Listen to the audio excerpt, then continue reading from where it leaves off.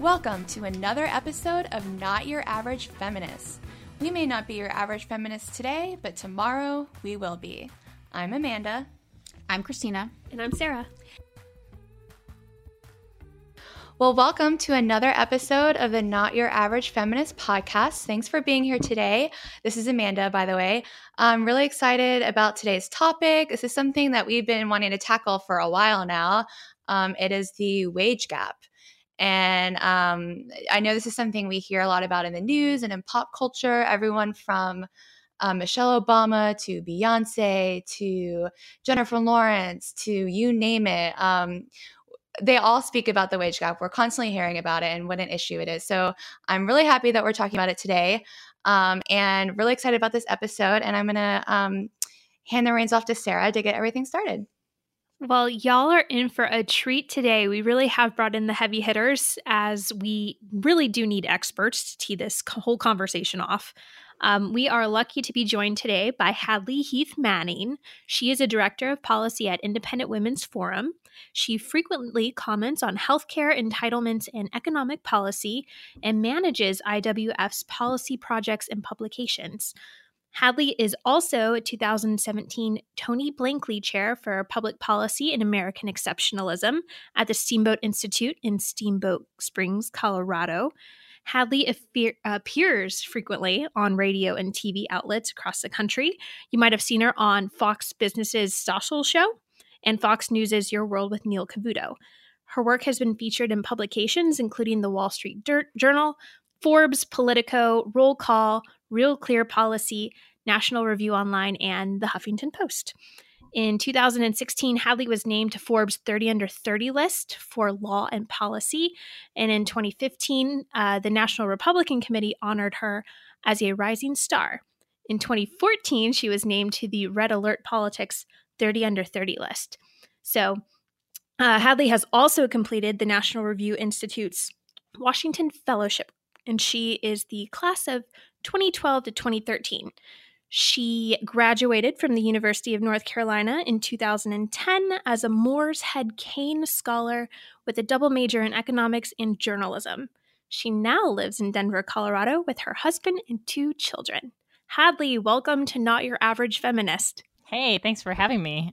That's something stands out to me as you read my bio that I had these awards and fellowships and all these, accolades coming until about 2017. And that was my first full year of working as a mother. I think my awards since then have been my daughter and then my son. But I think that's sort of pertinent to our discussion today that, certainly there are trade-offs associated with family and work, but I wouldn't trade my most recent rewards, Madeline and Jack, for anything.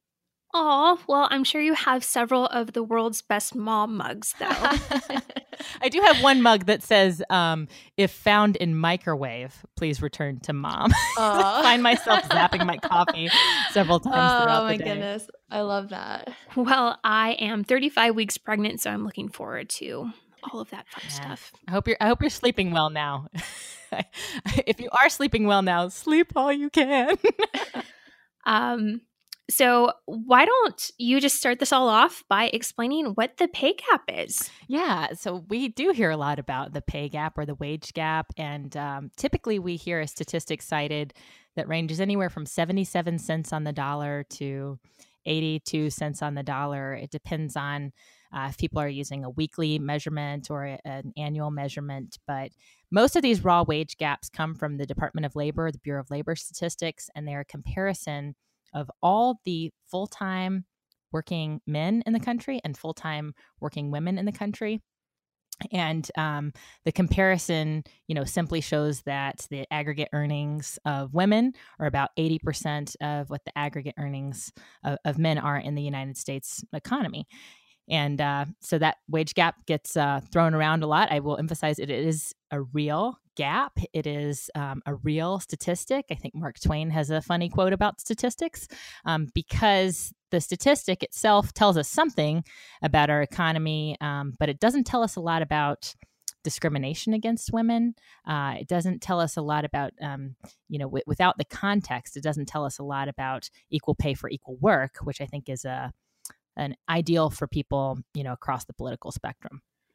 So, why is it important to make the distinction between the raw wage gap and any other types of quote unquote wage gaps that would arise in various industries or professions?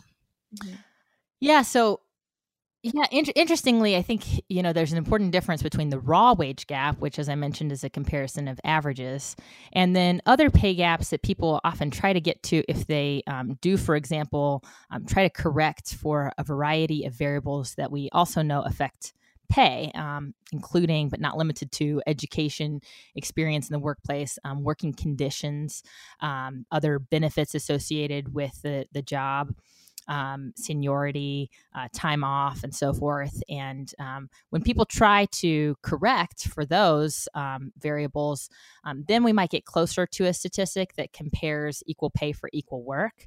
But unfortunately, I think one of the big problems with this discussion is that the raw wage gap is often presented to be that metric when it's really not. The raw wage gap doesn't, for example, compare apples to apples and oranges to oranges or teachers to teachers and doctors to doctors. It just compares all men and all women. And as we know, I think everybody can look at the data or look at their personal experience. Women tend to congregate in jobs that aren't as lucrative. Women tend to take more time off. Certainly, women take on the lion's share of childbearing and child rearing responsibilities. And because of that, women don't often advance in their careers as quickly as men. So the lifetime earnings of men and women often look very different. We all enter the workforce, depending on our education level, at a young age, and then the pay gap stays pretty small or insignificant or unnoticeable until about the age of 25. And then we start to see a divergence in the earnings of men and women. Men tend to lean in to their careers and try to maximize their earnings, while women, I'm speaking, with a very broad brush, I'm talking about averages here, because this is the time in life when women start to bear children. They start to make different choices about their professional work, and that certainly affects their pay, and that's responsible for a large chunk of the pay gap. Mm-hmm. Yeah, this is Amanda, by the way. I think that's really interesting, and a point that is lost in a lot of these conversations that we have about the pay gap, or at least a lot of the narratives that we see out there. And a lot of the arguments that I hear from the left or from pop culture about the wage gap is, yes, it's true that women take time off and that they take time off to raise children and et cetera, and have like different expectations as women. But that's in and of itself as like a sexist problem with society, and that if more men stepped up to the plate or whatever you want to call it and like took time off to help with the child rearing, that would help close the pay gap.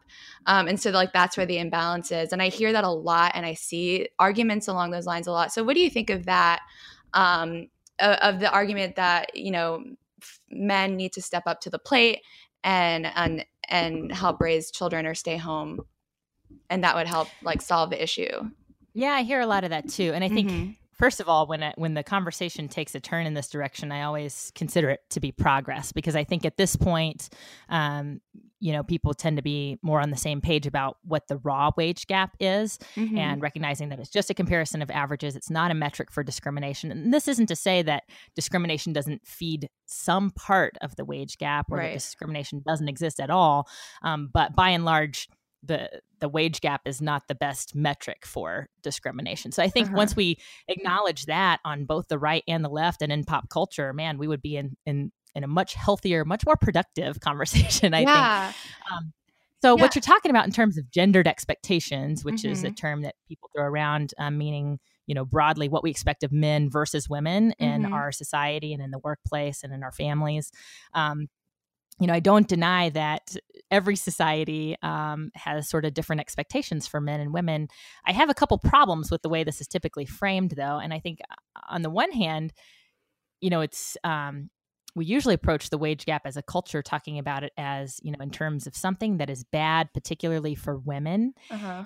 And so we don't often talk about the gendered expectations that we have for men. So are men happy to be breadwinners? Are men happy to be, feeling the pressure to earn as much money as possible, to have their worth sort of measured by their paychecks? I think that, maybe it's unfair to expect women to be wives and mothers and homemakers, but I think we have to consider the flip side of this conversation too. Are men happy? Are their gendered expectations really fair and suitable? So that's one problem I have with that approach. And then the other problem I have is that, it sort of takes away from our agency as individuals to start talking about expectations. And I realize there's different communities and subcultures within the United States, but by and large, we have proven to be throughout time a place where people can defy stereotypes and defy expectations and, overcome some of these expectations. So I don't want to, I think it's a little bit subliminally sexist to presume that because there's a greater expectation on women to take on the lion's share of homemaking responsibilities and child rearing responsibilities, for example, that we are helpless in the face of that, that we're victims in the face of that. And finally, about these gendered expectations, I would say there's a real root ideological difference, and the conflict is very palpable in our society today between one side that says there are natural sex differences and the other side that sort of denies that there are natural differences between men and women. And so if we look, for example, Pew Research has asked working moms and working dads what their preferences are in terms of how much they'd like to work. And women, working moms specifically, overwhelmingly say that they would prefer part-time work compared to full-time work, especially when you look at the way that men respond to that question. Many more working fathers prefer full-time work. And so I think there's a preference part of this equation that may have to do with something inherent to us as men and women. Men may not want to do 50% of the childcare. Women may not want to earn 50% of the income that is earned in our country. And at the end of the day, I think we have to become a little bit more comfortable with the fact that men and women, if they're totally free, their choices are going to be expressions of their preferences. And, if we lived in a world where the pay gap was zero, that is to say men and women earned exactly the same amount, that would require significantly curbing the preferences of a lot of men and a lot of women. I don't think we want to go there. Yeah, I think that's a really good point, actually. And if we're all being honest, men and women will probably make different choices and also just make decisions that are best for them and their family. And I think that's really important and something that often gets overlooked in this conversation. I think Christina has the next question for you. We hear a lot about Equal Pay Day every year, which is explained as the date when women finally earn enough to make up for last year's wage gap. This year's date is April 2nd. How do the experts calculate this? And do you agree with their methods and findings?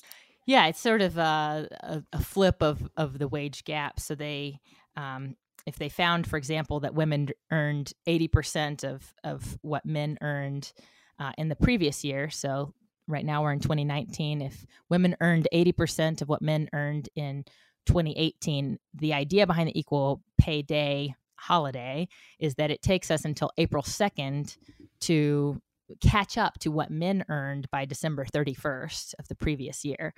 So that's how they calculate it. Generally, I think this is yet another presentation of the wage gap without context to suggest that women worked, exactly the same type of jobs and exactly the same number of hours as men in the previous year. That's just simply not borne out in what we know about workplace statistics.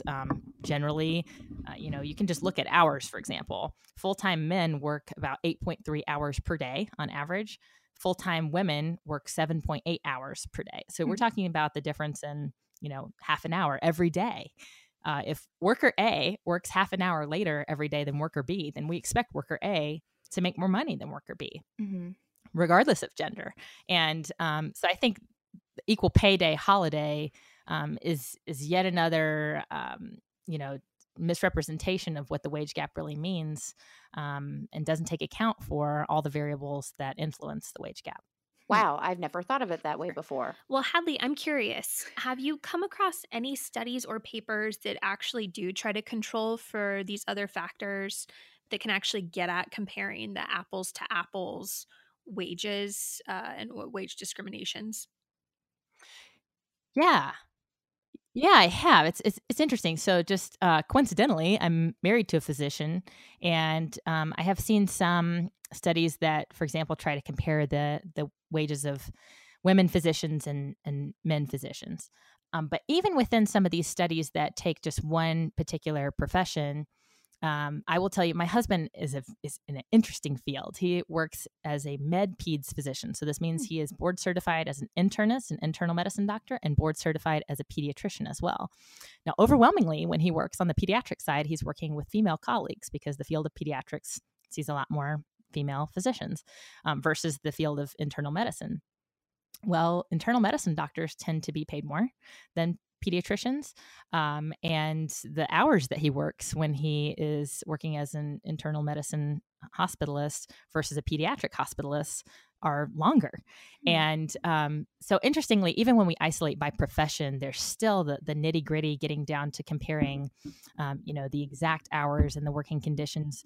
For example, in more blue collar jobs such as construction, highway construction particularly, this is an incredibly dangerous job. And overwhelmingly in all professions, men suffer something like 90% of workplace fatalities. So how we consider, risk or lack of safety on the job is certainly something that employers have to consider when they're offering wages. It takes a little bit more money to entice someone to work in a field where he or she might get run over by a car versus sitting in a more comfortable office. So there's so many variables that if you want to truly get to a comparison of apples to apples, you have to take a lot into account. Interestingly enough, the American Association of University Women, AAUW, tried to do this in a study, and they found that the remaining wage gap was something like 6%, I believe they found. Some other studies have lowered it to 3%. I've seen a study that tried to focus on single childless urban workers, and rather than doing the post hoc, mathematical corrections, this study was trying to focus on workers that were naturally more similar. So single and childless people, urban workers just have more in common as a group versus comparing mothers and fathers, for example. And this particular study showed that there was a reverse wage gap where the young women in urban settings were earning more than their male counterparts. So, the results tend to be kind of all over the board, but they do suggest that if there's a wage gap that persists after correcting for a variety of workplace-related variables, it is nothing like 20%. It's something much smaller. And even then, this is the last thing I'll say about this, even then, a lot of these studies don't tend to account for the fact that men overwhelmingly tend to negotiate more in the workplace in terms of asking for more pay, making a counter offer on a salary offer, for example. Women tend to do that a lot less. And as you can imagine, if you don't negotiate as much, then you might end up with a smaller paycheck. So up until now, we've been talking about the wage gap purely in terms of salary. Does the wage gap take into account any other benefits like healthcare, paid time off, 401ks, or other benefits?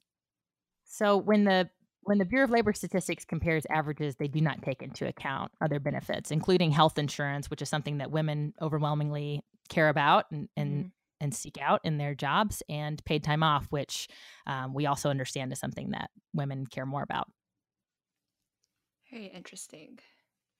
Now, if you want to talk about paid family leave in particular, I do have one interesting note on this. Yes. Because I think that people tend to see paid family leave as, a path forward for establishing greater equality in the workplace.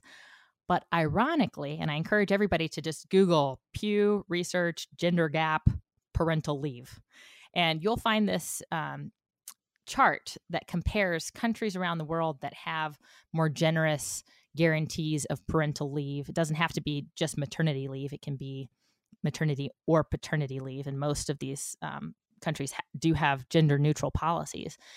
the countries with the more generous government guaranteed paid family leaves have wider gender wage gaps, not smaller gender wage gaps.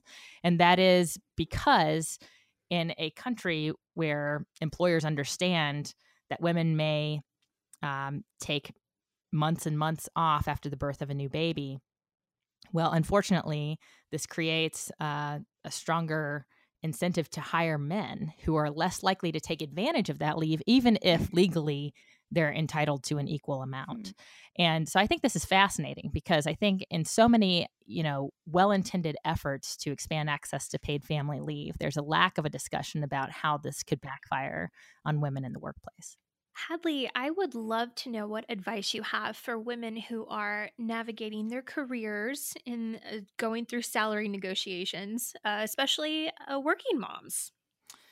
Yeah, well, one place that I haven't gotten to yet as a mom is my children are still very young. My oldest is 2.5, but one day she and I will have to have a frank discussion about her desires and her life. And, she's just getting to the point now where she's starting to talk about what she wants to be when she grows up.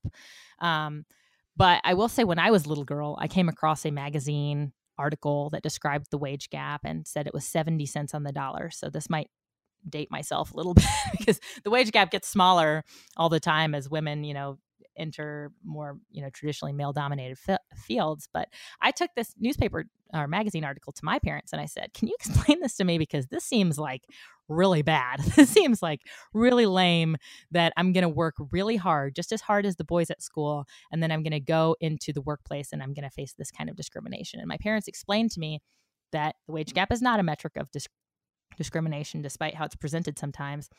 And I just felt the greatest sense of relief. And so I will say, as mothers and as fathers, we have a responsibility to inform young women and young men about what to expect in the workplace. I think it sends a very unhealthy message to young girls to say discrimination is as rampant as the raw wage gap without context would suggest, and therefore you should expect to be shortchanged. We should not be telling young women that they should expect to be shortchanged. I think that's very unhealthy and counterproductive. But I think your question was really more aimed at how do I balance work with my family life? And I don't have a lot of advice here, except for I will say it started for me a long time ago.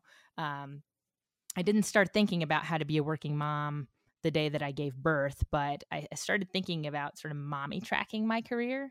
And I think that the term mommy tracking gets a bad rep. People don't like to hear mommy tracking because it sounds like you're doing something to shortchange yourself, but it's really up to you what your preferences are. And my preference was to have greater flexibility, to have a job where I could spend more time with my children. I could be there to pick them up from school and not be, stuck in an office 40, 50, 60 hours a week. And I, fortunately work in a field that allows for that. Now, if I were a nurse or somebody who had to, physically be present to do my job in a workplace, then I might not have that opportunity. But if you are someone who works in a field that allows you to work from a computer, then, I would just encourage people to start thinking about, do you want that computer to be at a desk in your home office? And how can you negotiate for the things that you value most, even if that isn't a higher salary? And I just encourage women not to have any shame about this. I think the whole wage gap discussion is often couched in, well, there's women who make choices to trade off a higher salary for different things, whether it's a more comfortable work-life balance or working in a profession that isn't as well compensated. And it's like, oh, what a pity that those women make those decisions. I think come on, guys, that's not right. There are no wrong choices when it comes to what field you want to work in or how many hours per week you want to work. And I think, unfortunately, the political left and our pop culture, which tend to be very much, anti-judgment, judge not lest you be judged. That's sort of the world we live in today. That tends to hold true until you're someone who says, maybe I want to take a couple years off to be a stay-at-home mom. Yeah. If you do want that, then go for it. You may get dinged for it in terms of your career advancement. But if that's what you want, then Then go for then it. try to see the positive in that. Try not to see it as a glass half full. I often feel like, I'm not an excellent worker and I'm not an excellent mom because I'm trying to do some of both.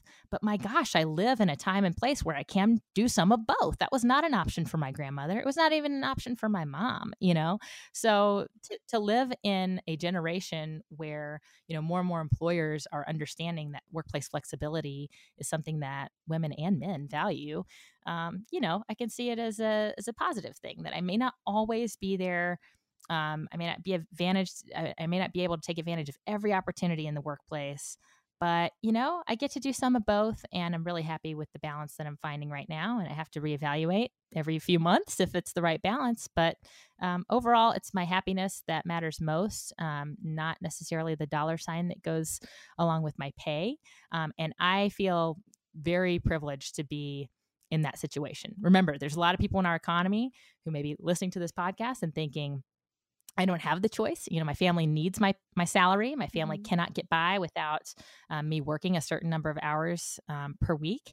And listen, that economic reality is something that I don't want to be dismissive of. But if you are someone who is looking at the choices and you're saying, I don't know if my work is really, something that I want to lean into or lean out of right now, then really just listen to your heart and don't let society make you feel pressured one way or another. I love that so much. I think women should never feel pressure to make any specific choice.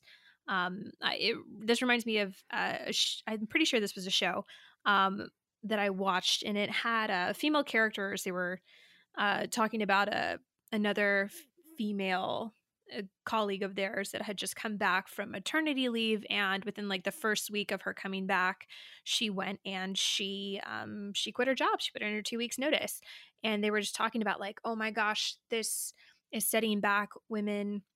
She's falling straight into the stereotype, and this is going to negatively affect all women in the workforce. And I just I don't know. I kind of got their point, but at the same time, I felt really icky about it because that just seems like such a ridiculous statement, even just on its own, that women wouldn't be able to make that kind of choice for themselves after their lives have been completely changed, priorities change. It's a life altering kind of thing. Yeah, I mean, what you described is like a life altering thing happened to a woman and it altered her. Like, surprise. Yeah. Well, I think so. This is interesting because I'm sure you guys have seen the world map that says, like, here's all the countries that guarantee women access to paid maternity leave. It's like all the civilized countries of the world, pretty much every country in the world. And there's the United States. It's like, ooh, big bad United States that doesn't have a federal mandate for paid maternity leave. And the idea behind this map is to sort of cast the United States in a bad light and say, look, we don't take care of working women here. But on the flip side, when I see one of these maps, I tried to remind myself that, well, this map simply indicates that the United States is the only country in the world where women are completely free to negotiate those benefits on their own. And that's just a totally upside down way of seeing it. But what you're describing, in terms of sort of one woman making a choice that affects, the way all women are seen in the workplace, I think that's unfortunately just a reality that we're never going to be able to change. Human beings are going to, make assumptions about other people that are often unfair. But what we can do from a public policy perspective is give women maximum freedom, so that if you're a woman who says, listen, paid family leave isn't important to me. Maybe you're a childless person. Maybe you're a gay or lesbian person who doesn't plan on having children. Maybe you're someone who's already completed your family size. You don't plan on getting pregnant again. You say, these benefits aren't important to me, so I would like to have higher salary instead of having this offer of paid family leave. Well, you can do that in the United States because we don't mandate that employers provide a certain level, and we don't have any, federal government pay replacement program for women and when they're on maternity leave. So I would just encourage people to see the debate over workplace flexibility and maternity leave through a different lens of, putting individual women in the driver's seat, rather than grouping men and women or all workers even, as sort of this preference-less average. That's really not fair to men or women, but it particularly harms women because of the assumptions that people might draw, particularly about women in their childbearing years. That reminds me of something we were talking about earlier. Right before we started recording, Amanda was making a really good point about legal protections we already have on the books. Amanda, what were you talking about? Yeah. Just about the I guess the laws we have on the books right now. And again, I'm no expert. That's why we have Hadley here. But I know that there are pieces of legislation or laws that we already have to protect against discrimination, gender discrimination in the workplace. I know Obama signed the Lilly Ledbetter Act in 2009, and but there's also a push for something called the Paycheck Fairness Act, which I'm admittedly not like that well read up on. But I guess one of my last questions to you, Hadley, would be: is there anything we should do on a legislative level to solve the wage gap, and if so, what? And or do we need to do anything at all or nothing, or what are your thoughts on that? First, I'll sort of respond to the question about what laws exist and what the Paycheck Fairness Act is, because I think that's a very relevant and timely discussion. So we do have certain legal protections as women, including the 1963 Equal Pay Act, which makes it illegal to do what's called baseless sex wage discrimination. So there's no other reason why, except for your sex, that someone's trying to shortchange you. That's illegal, has been illegal since 1963. Similarly, the 1964 Civil Rights Act banned other types of workplace discrimination against women and other groups. So those laws have been the law since the 1960s. Unfortunately, the reality is simply because something's illegal doesn't mean it doesn't happen. Murder is also illegal, and yet occasionally people are still murdered. Right. So the good news is that the law is already on our side and has been on our side for some time. And I say that because sometimes new bills like the Paycheck Fairness Act, which actually isn't that new of a bill, it keeps getting introduced, but it's not yet law. They're often presented as, listen to the name, Paycheck Fairness Act. The idea is that right now paychecks are not fair, and so we need the Paycheck Fairness Act. But the bill would not outlaw sex-based wage discrimination, which is already illegal.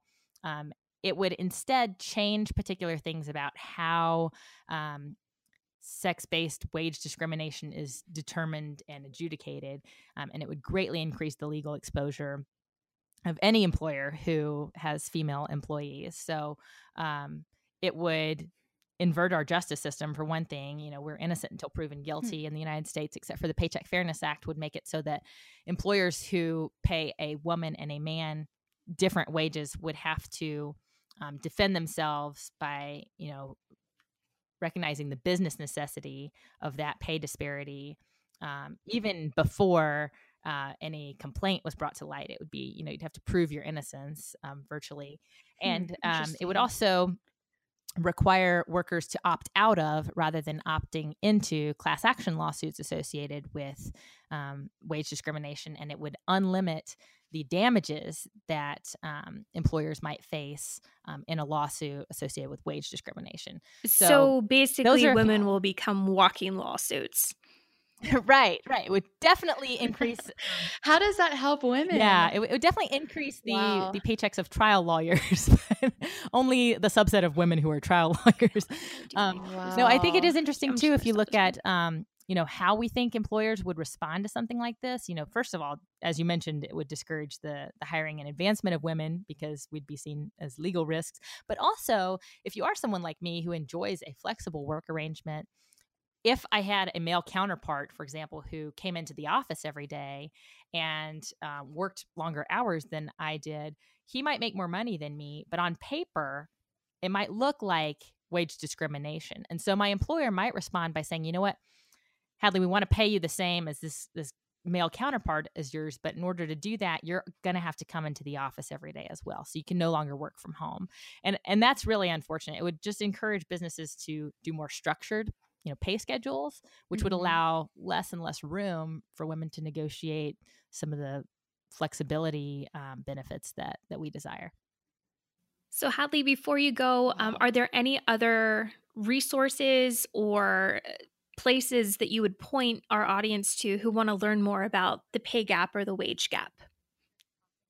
Yeah, we at Independent Women's Forum, we have a lot of materials about the pay equity debate. We have a short video that's on YouTube. I think it's called Straight Talk About the Wage Gap. And it's only about 3 minutes long, but it's a great, very approachable description of what the wage gap is and what can be done about it. We don't really endorse any legislation that would change the wage gap specifically. We do have Working for Women Report, which is at workingforwomenreport.com, which is a policy agenda that we've put together that we believe would improve women's choices and opportunities in the workplace. And some of those things would relate to the wage gap, but indirectly. We also, on our website have some policy briefs and other articles that we've written about what drives the wage gap and how to understand the wage gap. An economist that I admire, June O'Neill, has written a lot of studies that compare, more apples to apples and break down, what percentage points of the wage gap are attributable to, for example, hours versus education versus different choice of profession. So if you're really wanting to get into the nitty gritty, you can Google June O'Neill's name and look at some of her work that she's done associated with the wage gap. And that might help people better understand which factors weigh the heaviest in terms of the disparity. Well, thank you so much, Hadley. It's been wonderful to have you on the show. Everyone who is listening, please follow Hadley at Hadley Heath, and you can follow the Independent Women's Forum at IWF on Twitter. This has been wonderful. Please come back. Yes, thank you so much for joining us today, Hadley. Perfect. Thank you. And we'll be sure to link some of that stuff you just mentioned in our show notes today so people can check it out. Bye. Appreciate it, guys. All right. Bye, Hadley. Thank you again. Yeah, thank you so much for joining us.